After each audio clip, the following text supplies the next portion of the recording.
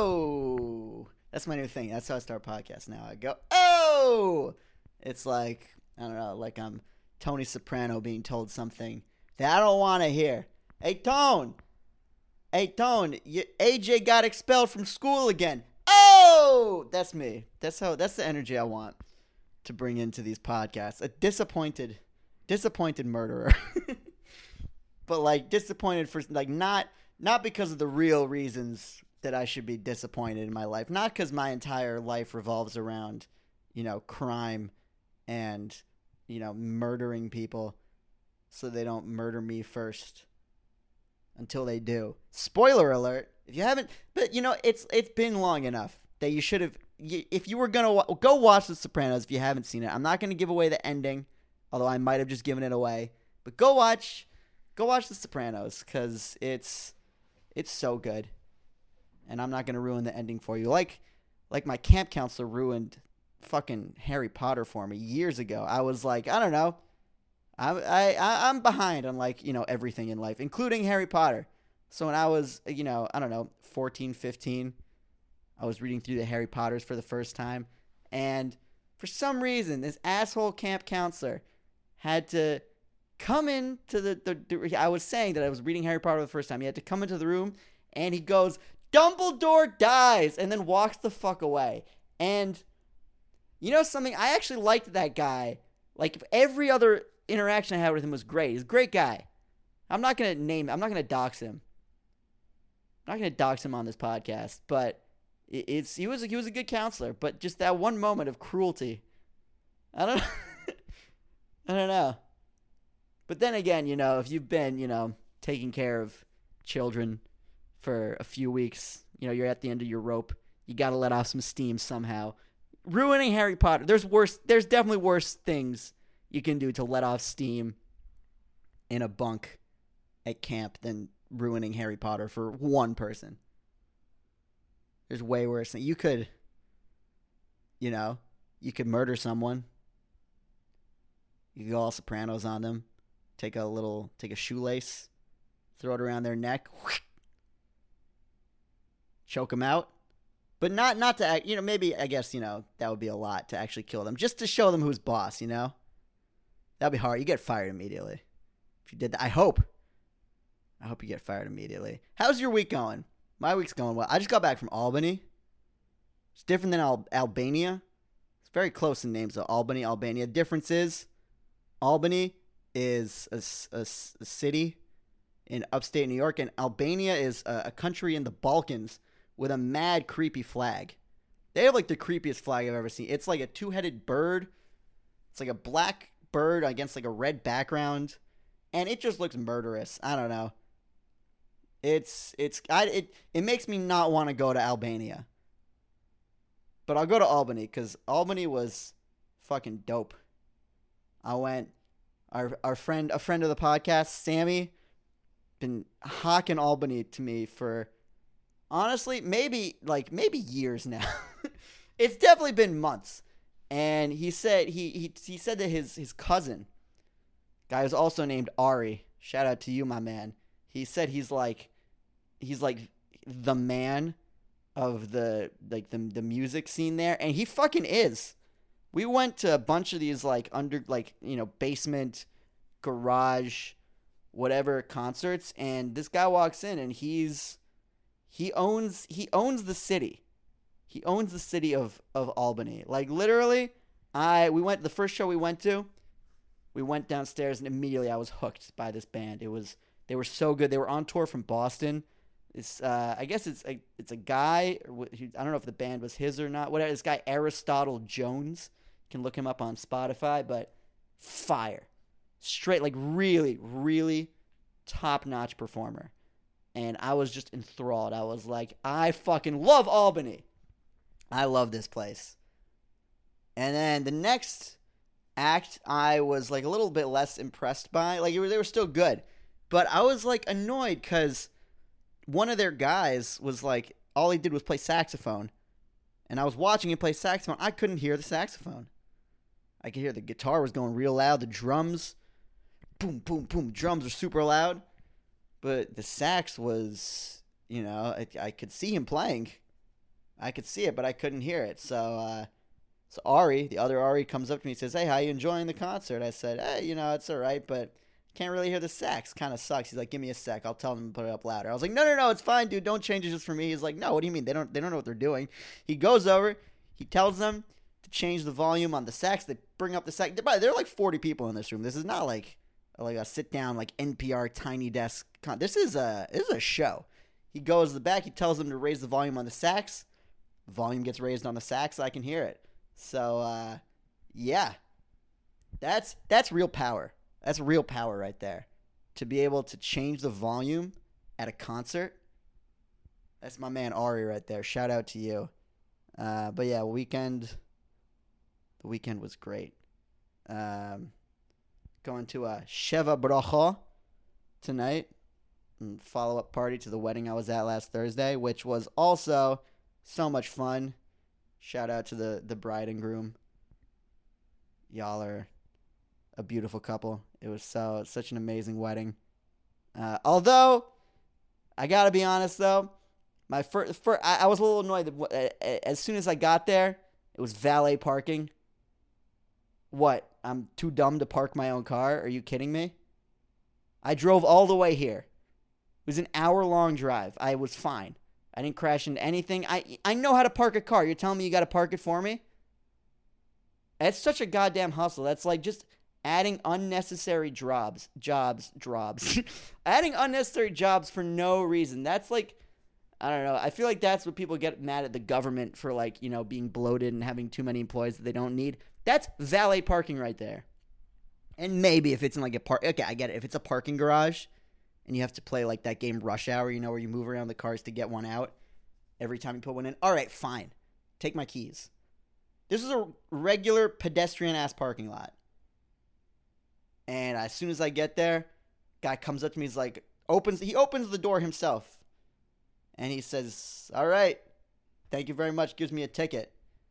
And I'm like, I'm a little annoyed that, they're taking my car from me. That I have to trust some stranger with the keys to my car. But I also feel bad because it's like the guy's giving me a service and I don't have any money to tip him. So I said, "Hey, listen, I didn't bring any cash. I didn't know I was gonna have to tip anybody at this wedding. Sorry, man."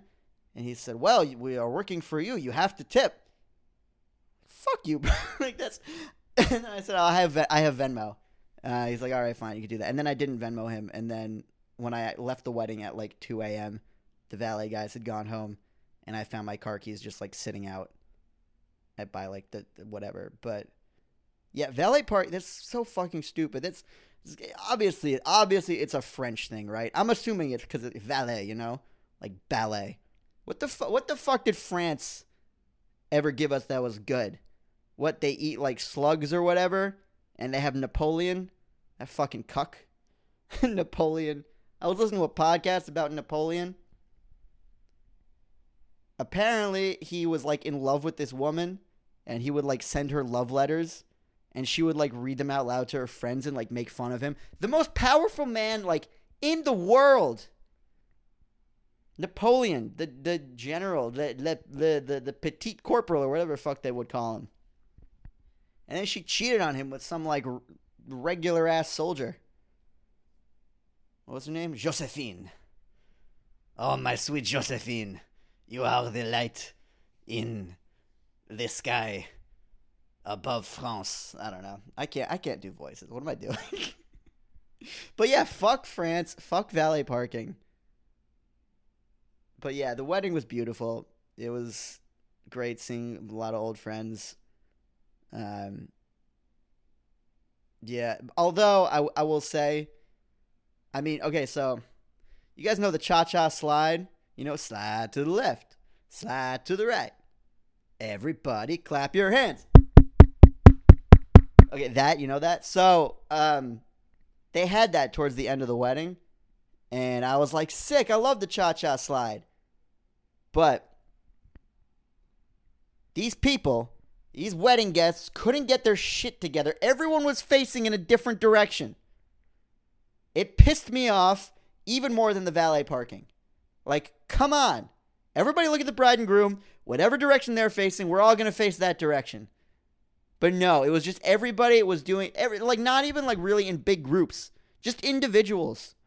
Just doing the cha-cha slide in their own universe, looking straight at somebody else who's also doing the cha-cha slide in their own universe, sliding into each other, zero organization. Like, that's where I think that we could have used like a bar mitzvah DJ there. Just somebody to get in front of everybody, to rally everybody together around the same cause. That was the gift of Napoleon.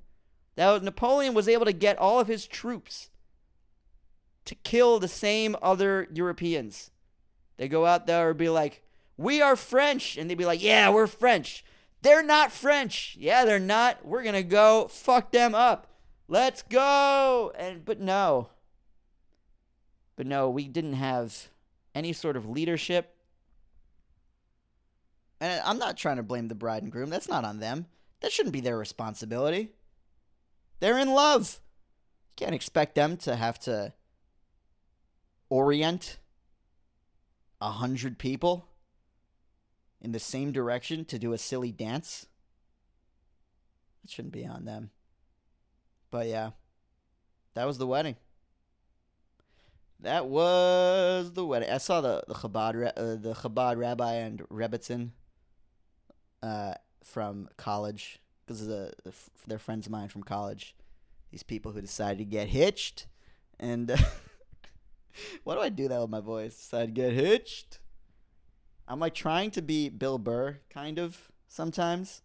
Like where he does the thing where he moves away from the microphone. That thing.